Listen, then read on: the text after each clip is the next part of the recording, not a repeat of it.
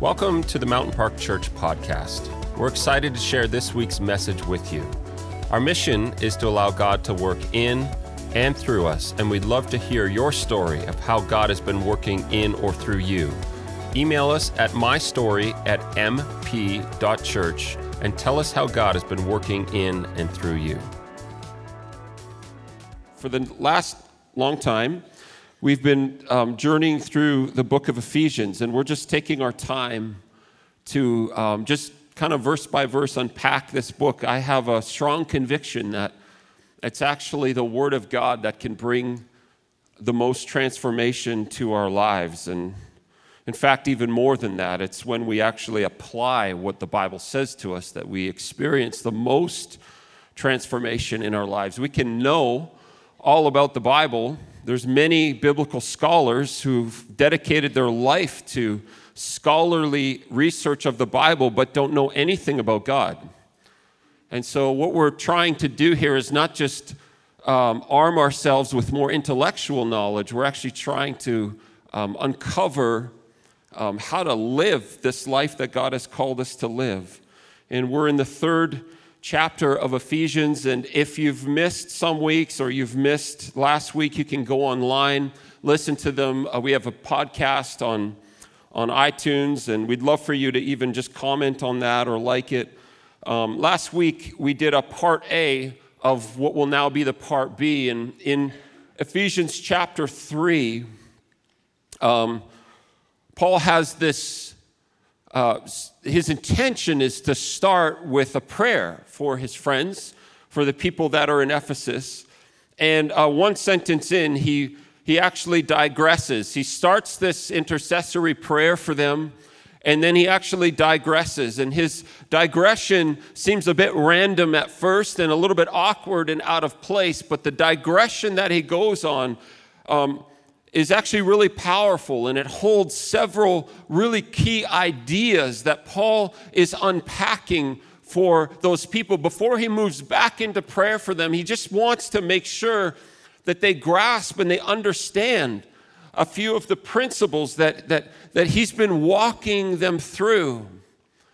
And there's principles in these verses, these series of verses that underscore the sovereignty of God. There's principles that talk about pain and suffering and its role in our life. There's principles that talk about the church and about Jesus Christ, who is the mystery, Paul calls it. We're going to talk about that in the weeks to come. And Paul is unpacking these fundamental ideas about faith and about God that are important for us to just do our best to unpack and discern. And so last week we started in part one with this idea of pain and suffering. And sort of the big idea from last week is that Paul didn't see pain and suffering as an absence of the activity of God in his life. He didn't see pain and suffering as an experience that God ultimately was trying to move him out of or was rejecting in his life. He saw pain and suffering as a means to further accomplish the purposes of God in his life. In fact, he says to them, look, I don't want you to be misled here. You see that I'm in prison here. You see that I'm suffering. But God's given me an assignment even in this. There's a great purpose even in this pain. And yet we live in a world and in a culture, and in a Christian culture, really, if we're honest, that does everything humanly possible to escape pain. Isn't that true?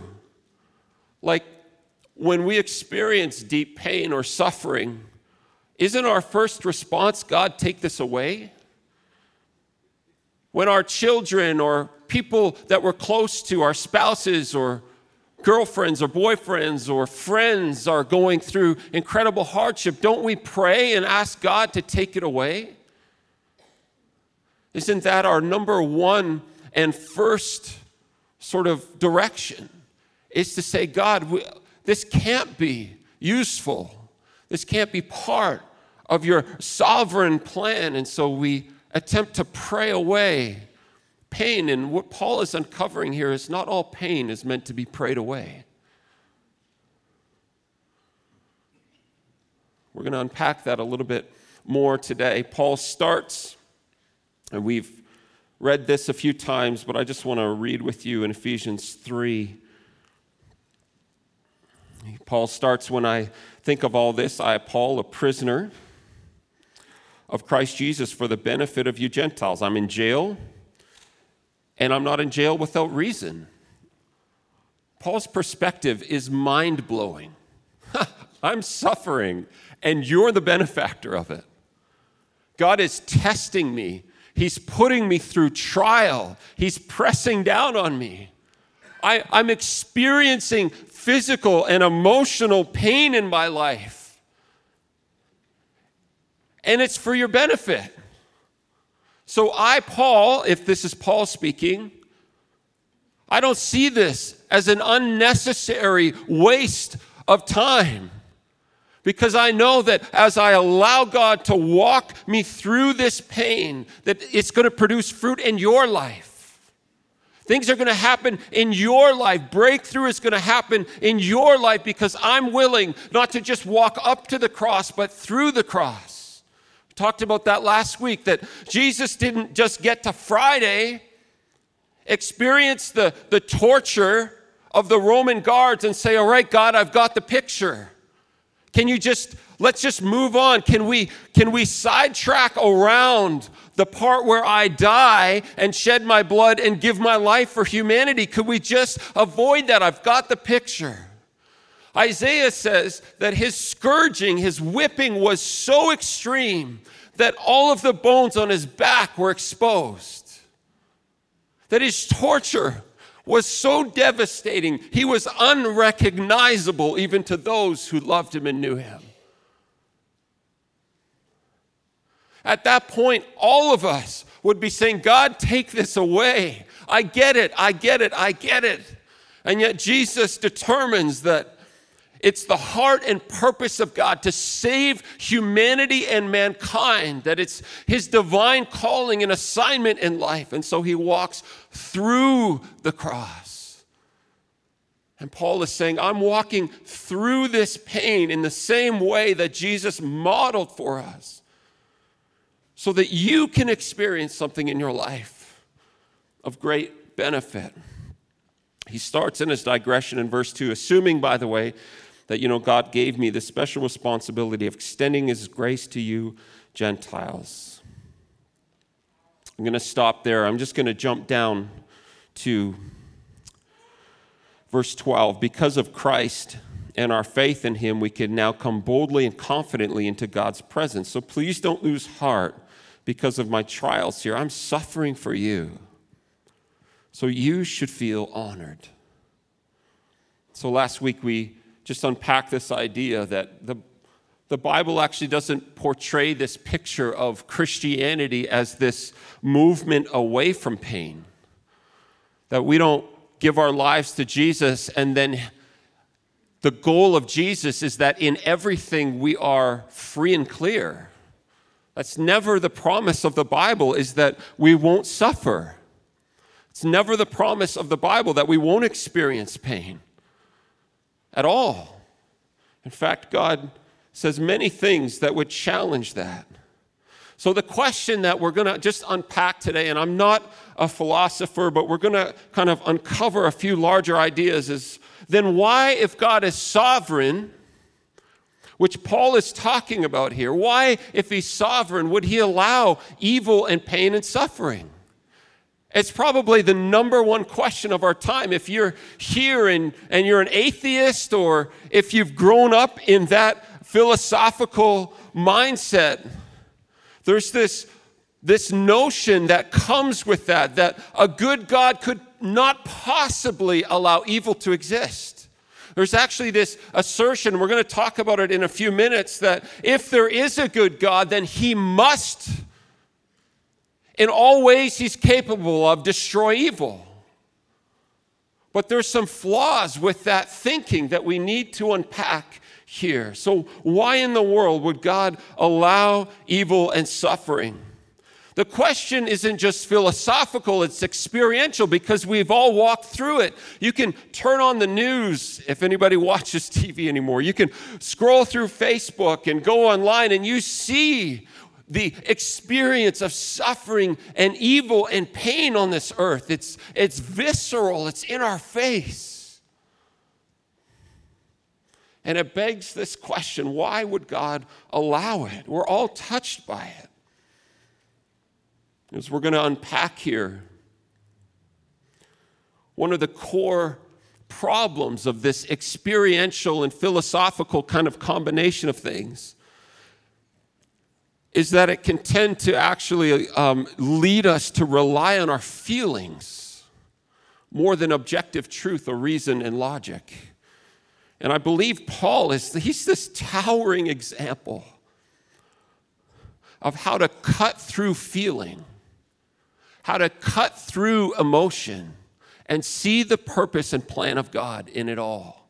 He's got this amazing way to do it, and he's doing it right here in chapter 3. I want to turn with you to the book of Job. In the Old Testament, this is just a historical note, this is the oldest book of the Bible. The Bible is not laid out in chronological order that way, but Job is the oldest book. This book, more than any other one, kind of unpacks this role of suffering and pain that we experience. Job 1:1, there once was a man named Job who lived in the land of Uz. He was blameless, a man of complete integrity. He feared God and stayed away from evil. So Job was a good guy. Job is the guy that's ticking all the right boxes. He's a philanthropist. He's generous. He's kind. He doesn't kind of live to hurt other people. He's a towering example of morality. He fears God. There's no reason that Job should ever need to experience pain in his life. Is our underlying assertion many times. I'm going to jump down to verse 6, but verse 6, again, gives us this spiritual backdrop. Job isn't privy to it at the time, but like we've been talking about in the book of Ephesians, Paul is teaching us this powerful principle that our spiritual world and our human existence, our material world are inextricably linked. There's a direct cause and effect relationship between them. Verse 6, one day, the members of the heavenly court, God's divine council, came to present themselves before the Lord. And the accuser, Satan, came with them. Where have you come from? The Lord asked Satan. Satan answered the Lord, I've been patrolling the earth, watching everything that's going on. Then the Lord said to Satan, have you noticed my servant Job? He's the finest man in all the earth. He's blameless, a man of complete integrity. He fears God and stays away from evil. Satan replied to the Lord, yes, but Job has good reason to fear God. You've always put a wall of protection around him and his home and his property. You've made him prosper in everything he does. Look how rich he is, but reach out and take away everything he has, and he will surely curse you to your face. All right, you may test him, the Lord said to Satan. Do whatever you want with everything he possesses, but don't harm him physically. So Satan left the Lord's presence. One day, when Job's sons and daughters were feasting at the oldest brother's house, a messenger arrived at Job's home with this news. Your oxen were plowing with the donkeys feeding beside them.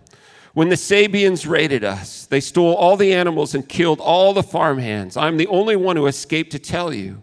While he was still speaking, another messenger arrived with this news. The fire of God has fallen from heaven and burned up your sheep and all the shepherds. I'm the only one who escaped to tell you. While he was still speaking, a third messenger arrived with this news. 3 bands of Chaldean raiders have stolen your camels and killed your servants. I'm the only one who escaped to tell you. While he was still speaking, another messenger arrived with this news. Your sons and daughters were feasting in their oldest brother's home. Suddenly, a powerful wind swept from the wilderness and hit the house on all sides. The house collapsed, and all your children are dead. I'm the only one who escaped to tell you." Job stood up and tore his robe in grief. Then he shaved his head and fell to the ground in worship, and he said, underline this if you have a pen, "I came naked from my mother's womb, and I will be naked when I leave. The Lord gave me what I had, and the Lord takes it away. Praise the name of the Lord." In all of this, Job did not sin by blaming God. The first problem that we need to try and reconcile and address is the problem of evil. And this problem really became a prominent focus point during the Enlightenment when rationalization came into play, when humanistic thinking came into play. We decided that there needed to be a logical and rational reason for evil.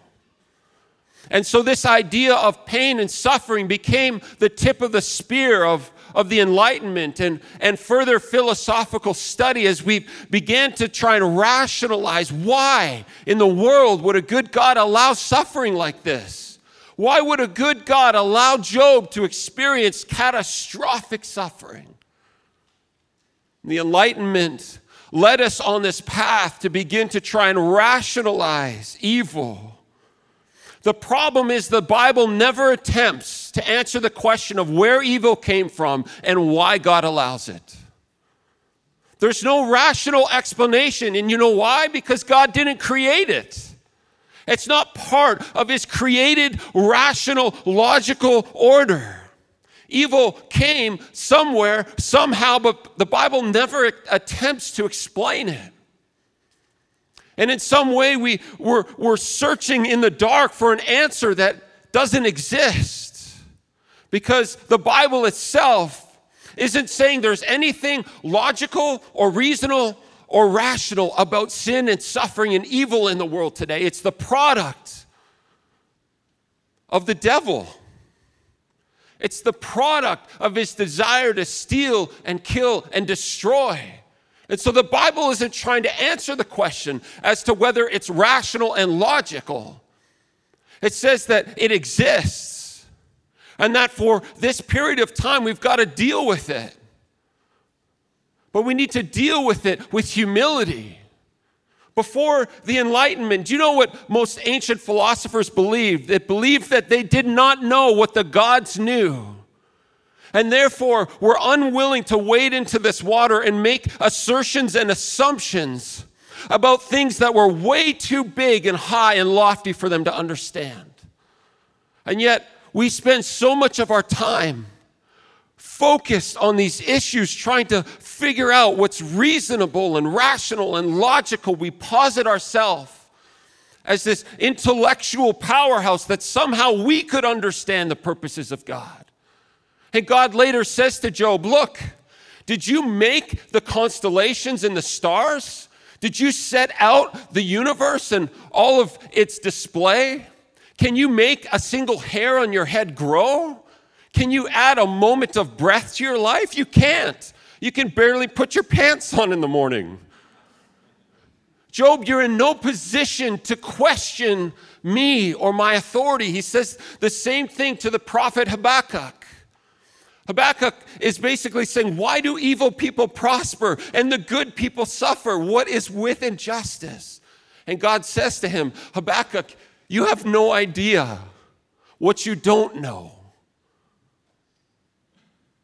So you need to stop this sort of trade work that you're doing to try and rationalize and justify. You're not the arbiter of justice for anything.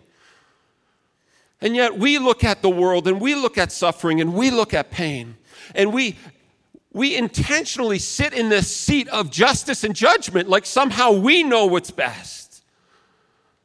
We can explain it. We can rationalize it. And God says, no, you can't. The more you try, the further off track you're going to get. There is a problem of evil, but it can't be explained. It's a mystery. God didn't design things this way.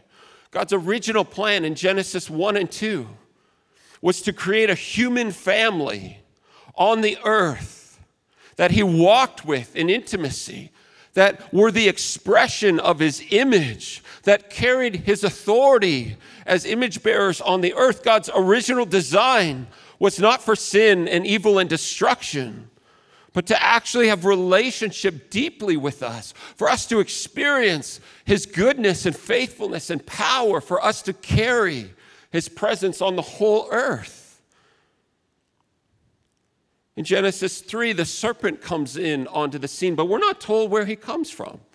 You can read passages in Isaiah and Ezekiel that kind of give a bit of a snapshot behind the scenes, but they don't explain to us even how this serpent, the devil, how this accuser named Satan even turned from good to evil. We're not privy to that. And part of what I believe the Bible is positing for us, and Paul is demonstrating in his life, is the question isn't why.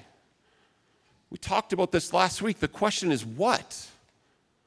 God, not why is this happening? Why is evil prevailing? But what do you want me to do today? What is your purpose and assignment for me today? Regardless of my perception of this, I want to be faithful to what you call me to do. But the problem is that's so countercultural. That's so counterintuitive for us. We struggle with that idea of trusting God with the why and engaging in the what. Number two. So number one, we've got to address the problem of evil. And at the end of the day, we just have to admit it's a mystery. Number two, we have to address the problem of good. And here's the question that none of us can answer. How do we know that God isn't already holding back 99% of the evil that the enemy wants to inflict on our lives?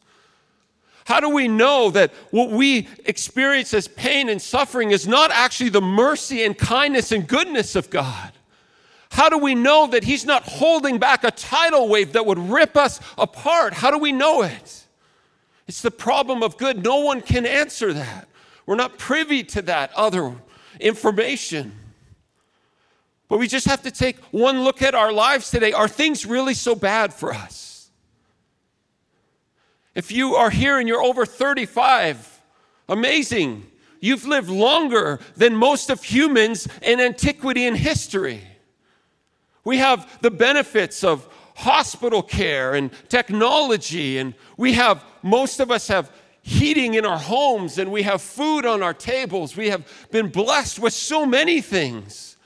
How can we say, God, where are you when pain and suffering come, when we've been blessed with so many good things in our life? This is the problem of good. We don't know what God has been restraining and saving us from in his grace and his mercy. And yet, for some of us, we're so fixated on walking out of pain. We're so fixated on blaming God for the difficult things in our life that we forget to live in a posture of thankfulness and gratitude for what we do have. This is the problem of good. This is where all through Scripture, and especially in the New Testament, there's a teaching of the Bible that exhorts us and it commands us to cultivate thankfulness. We have to actually do intentional work to shift our perspective from complaining and self-pity to thankfulness and gratitude. God, I don't know why I'm experiencing this right now. The pain is visceral for me, God, but I'm thankful for all of these other things. When we shift and create an intentional posture of thankfulness and gratitude, we elevate the goodness of God over the suffering of sin and evil and pain. But that needs to be an intentional work that we do, that we cultivate and stir up. And this is what Paul is doing in prison. He's saying, I'm here and it's for your good. I'm cultivating gratitude. I'm cultivating a new perspective. I think, myself included, Christians are among the most complaining, bitter, self-pity-filled people on the planet.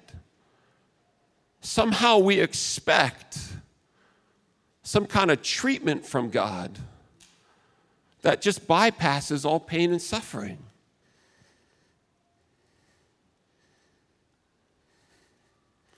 And we complain and we rail against God, but we have no idea what he's actually saved us from.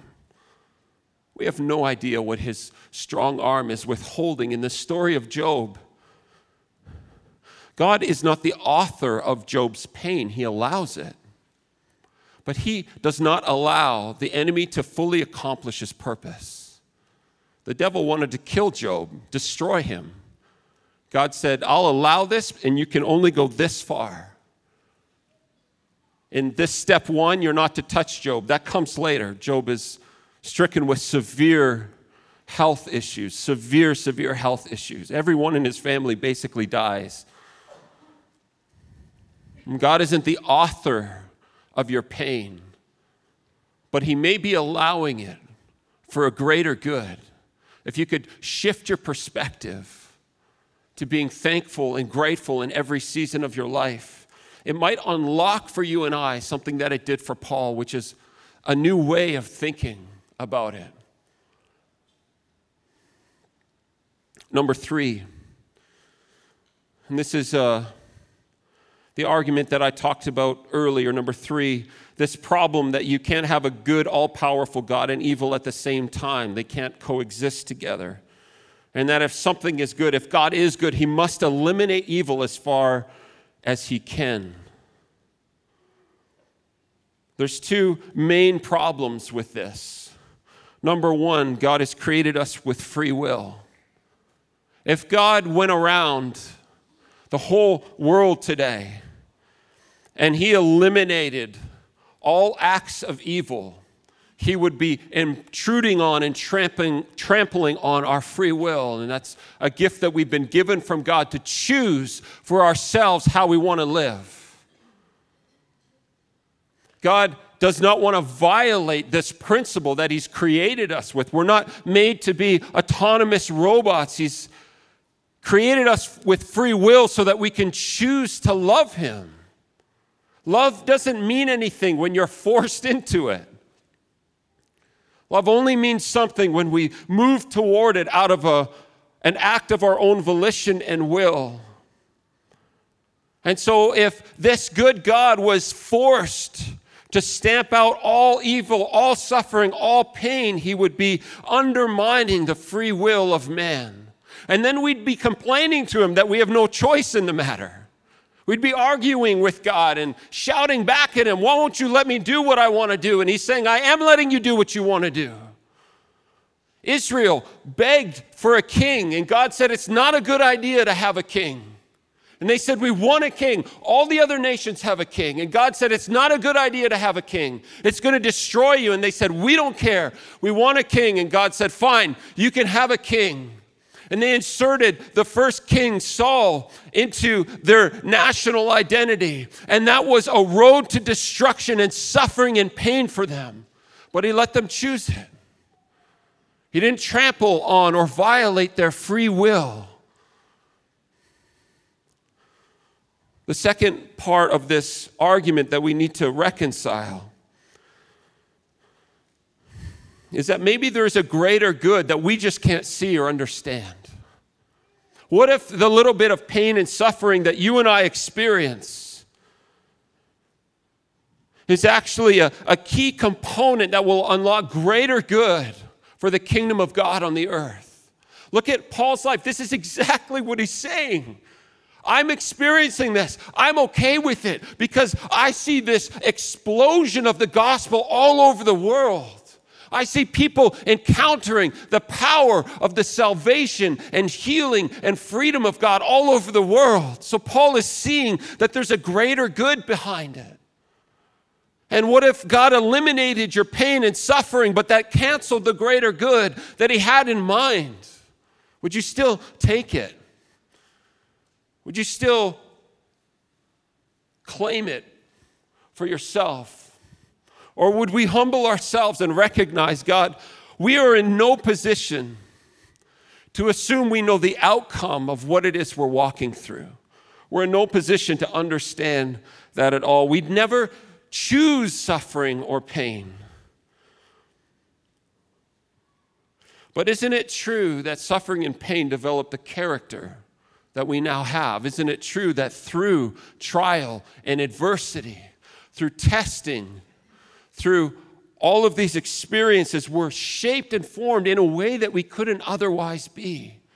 And this is what Paul is saying, that what he's experiencing in prison is doing something in him and through him that could not happen any other way.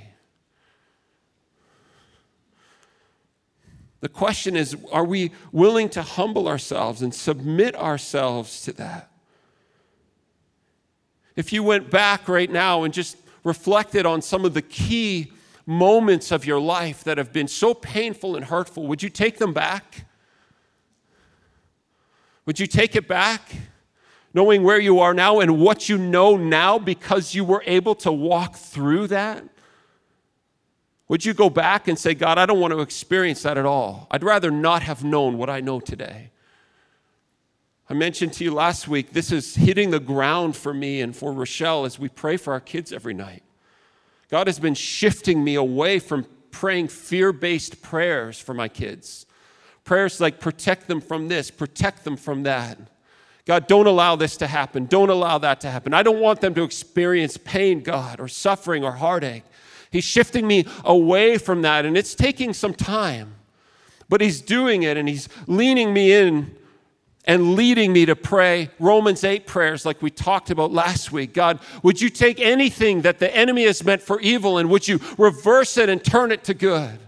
Would you plunder the resources and power and effectiveness of the enemy and turn it against him? For your purposes, God, would you take what is meant to bring suffering and pain and actually bring glory and majesty out of it? Maybe there is a greater good in what God has allowed you to walk through and experience. Maybe there is purpose in it. Maybe something that is just the random outworking of an evil being, Satan, God can actually turn into something purposeful. The chaos of sin and the chaos of evil and pain in this world, God can take all of that chaos that's happening and create order and purpose out of it. Only he can do that. God didn't choose and cause Job's suffering, but he allowed it in only the amount that allowed his own purpose to be fulfilled and accomplished. Joseph, at the end of his life, said to his brothers after they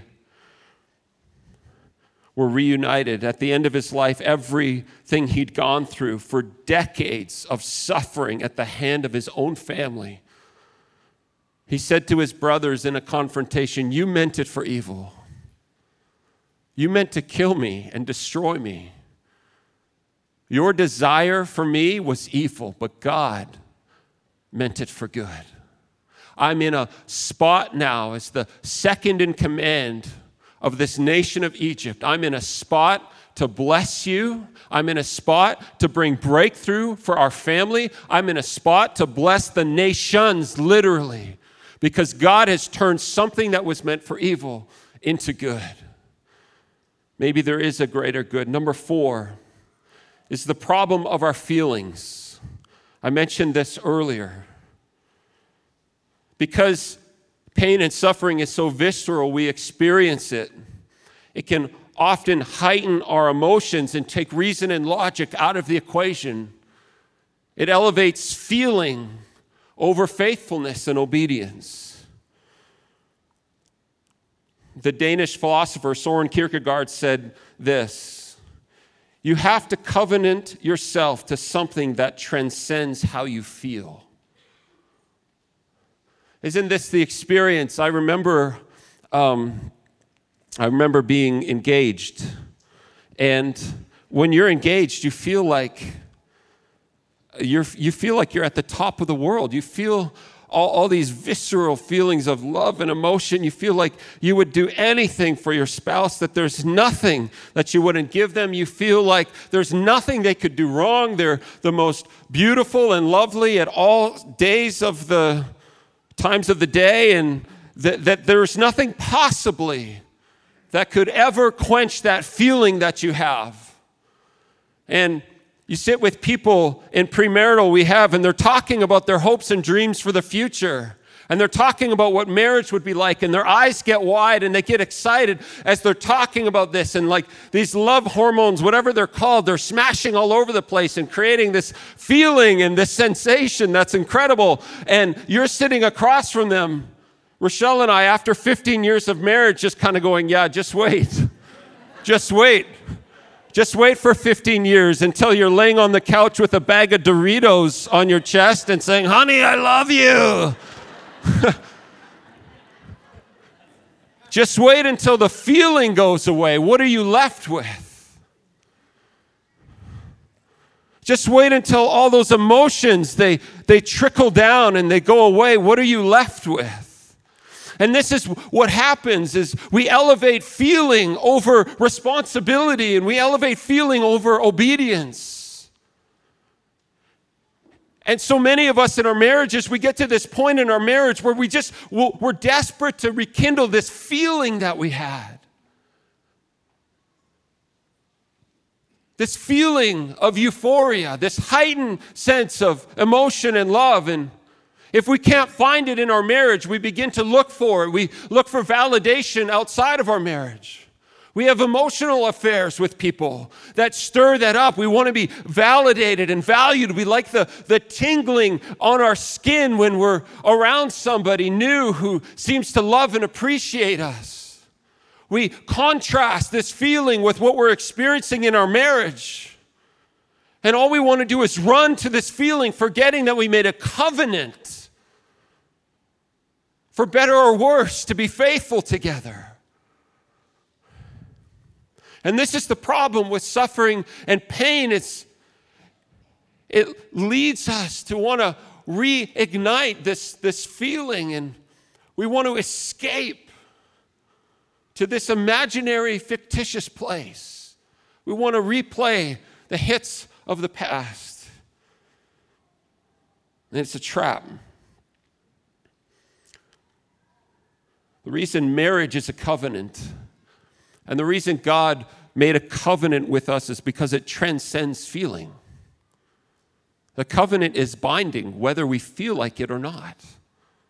The question is, what do we do with that?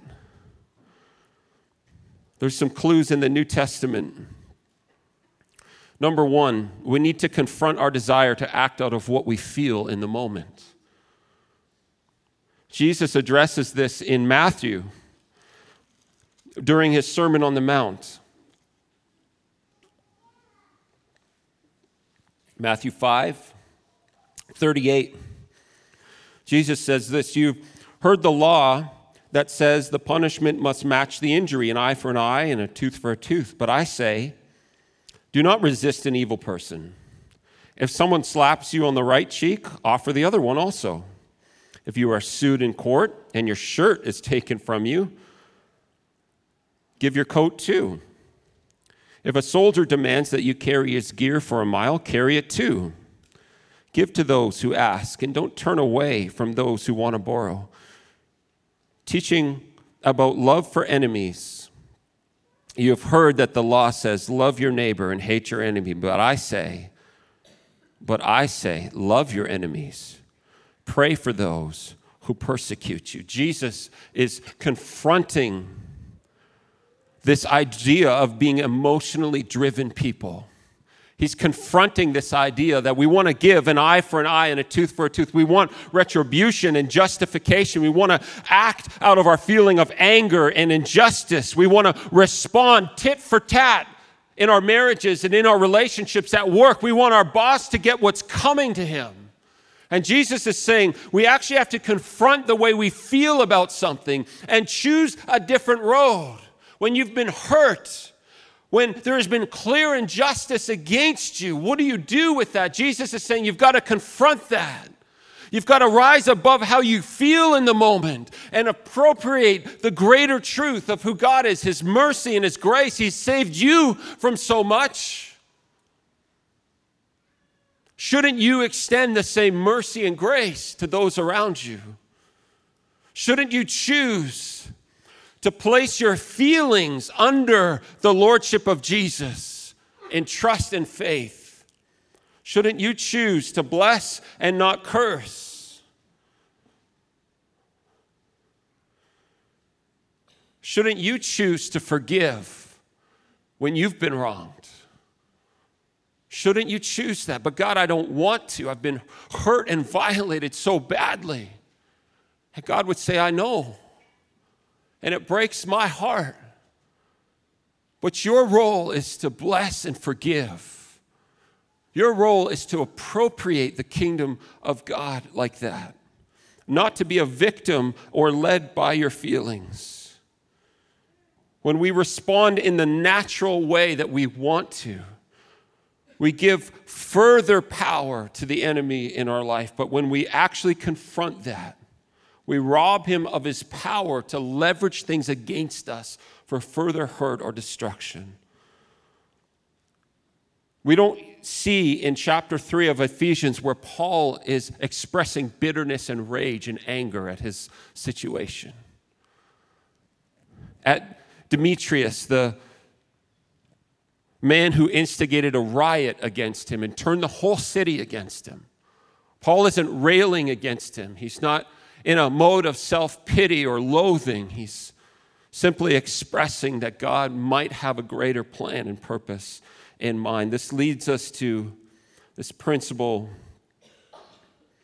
that Jesus walked out and lived, and we've talked about this before, but in Revelation 5, Jesus is described as the Lion of the tribe of Judah by these angels that John is having a vision of. And these angels represent the spiritual perspective on paper. And they asked John to open his eyes and say, look. And John opens his eyes and he doesn't see that lion of the tribe of Judah. He sees a lamb. And this is a picture of this dichotomy that God is calling us to live in. That we go to war in the supernatural realm. When you bless instead of cursing, you're waging war against the effects and attempts and assignments of the enemy to undermine and destroy your life. When you extend forgiveness and grace to people who have wronged you and hurt you, you are going to war in the spiritual realm. And what Revelation is saying, and Paul is saying, and Jesus is saying, is that when you wage war in the spiritual realm, the way that God has called us to in these Beatitudes from the Sermon on the Mount, when we live with the fruit of the Spirit that's contrary to how we feel, we wage a spiritual war that brings fruitfulness and effectiveness in our physical reality. But it's a different life. We're called to view pain and suffering from a different way. I want to tell you a story in conclusion here of a friend of mine. He's become more of a friend in the last year. I think we have a picture of him. His name is Safari. He lives in Malawi. Our team visited him last February. Safari is on the left. This man on his right is a man he calls his brother. He's not biologically his brother. Safari comes from the Congo. And Safari was born into the civil war that was happening in the Congo against the Tutsis and Hutus. And Safari's family clan is from the minority tribe, the weaker, smaller tribe. This man, his brother on the right, was a top general in the president of the Congo's army, in his secret service. And this man was tasked with the assignment of genocide to blot out Safari's cultural group of people. This man one day came to Safari's village when he was, I think, in his early 20s, and they massacred everyone in the village. He walked into Safari's family home, and they shot his whole family in front of Safari. They shot Safari himself and left. Somehow, Safari wasn't killed in that moment. He came back to consciousness and made it to a hospital by God's supernatural provision. We're not sure how. And he recovered in the hospital over a few weeks, learning of what had happened to the whole village he's from, to the whole family that he had. Safari fled the country in fear. For 3 months, he walked on foot through Central Africa and found himself in a number of refugee camps, all alone, completely isolated, running in fear for his life. He found himself at a refugee camp in Malawi. This one, Zelika, that they're standing right beside. After some time in this camp, Safari was at the UN tent one day getting a food ration. And he looked up and he saw this man beside him. He said he was terrified. He was terrified in the moment. And he said to him, "What are you doing here?" And he said, "I'm a refugee now. The government's been overthrown. I've been forced to leave." He said, "Well, are you here with anyone?" And he said, "No, I'm all alone." Safari's heart still pounding with fear. Like, has this guy come to finish the job with me? Is he coming to finish what he started? He said to him, "Why don't you come to my house for dinner? We'll feed you." The man accepts. Safari invites him over, and his wife is freaking out, obviously, wondering what this murderer is doing in their home. Safari feeds him, and he says, "Do you have a place to stay?" And he says, "No, I have nowhere to stay." And he said, "You can stay here." That man lived with them for several years. Over time, Safari led this man to Christ, was reconciled to him, forgave him for the atrocities committed against him and his family, led him to Christ, and began to plant churches with him in Malawi. Eventually, they bought this man his own home so that he could live and be self-sufficient and self-sustaining. Together, they've planted some 20 or 30 churches with over 15 or 18,000 people in them. That is how God takes what was meant for evil and destruction and turns it into good. That's what happens when we say, "God, I don't understand why all this pain and suffering I'm experiencing is in front of me, but I'm going to walk through it and trust that you have a plan, a way to make sense of all of this in my life." Safari responds the same way Jesus commanded us to in Matthew 5. Bless your enemies and don't curse them. Forgive those who have offended you and hurt you. And when you do, when you live like that, you begin to have the perspective of Paul that says, "I can do all things through Christ who gives me strength." I want to read to you one last verse this morning. Why don't you stand together?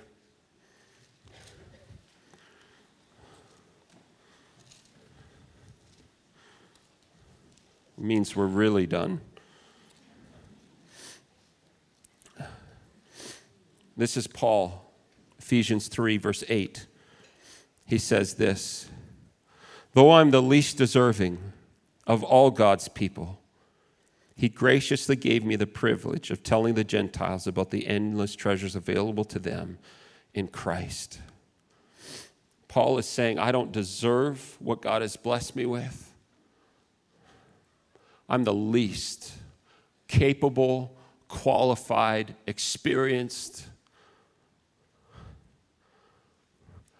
But I understand this principle that has set me free And the principle is this: in my weakness, he is strong. When I experience pain and suffering with humility and dependence on God, I'm leading with my weakness. And when I lead with my dependence and weakness, the strength of God is made known and manifest. Listen, God is not looking for you to answer the questions you can't answer and to solve the problems you can't solve.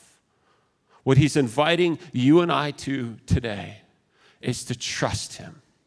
Would you trust me that I can turn all things meant for evil into good?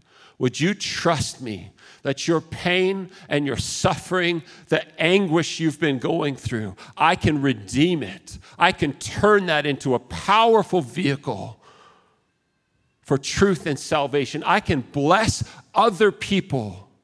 I can change other people because you have been willing to walk through this and trust me with it. The question is not why, it's what. God, what do you want me to do with what I'm experiencing right now? Don't waste your time trying to answer a question the Bible doesn't even attempt to address.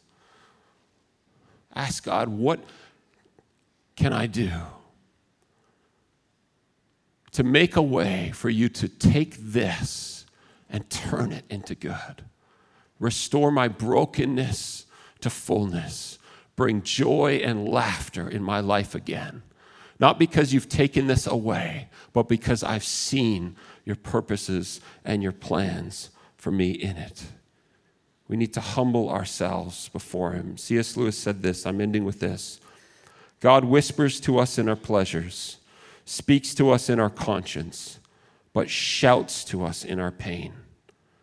It's his megaphone to rouse a deaf world. Where is God shouting to you today? We hope that you are challenged and inspired by what you heard today, and that you're willing to allow God to work in and through your life in bigger ways this week. We'd love to stay connected with you on social media, facebook.com/Mountain Park Church and instagram.com/Mountain Park Church. Finally, if you have a story of how God has been working in and through you, we'd love to hear it. Just email us at mystory@mp.church and tell us how God has been working in your life lately.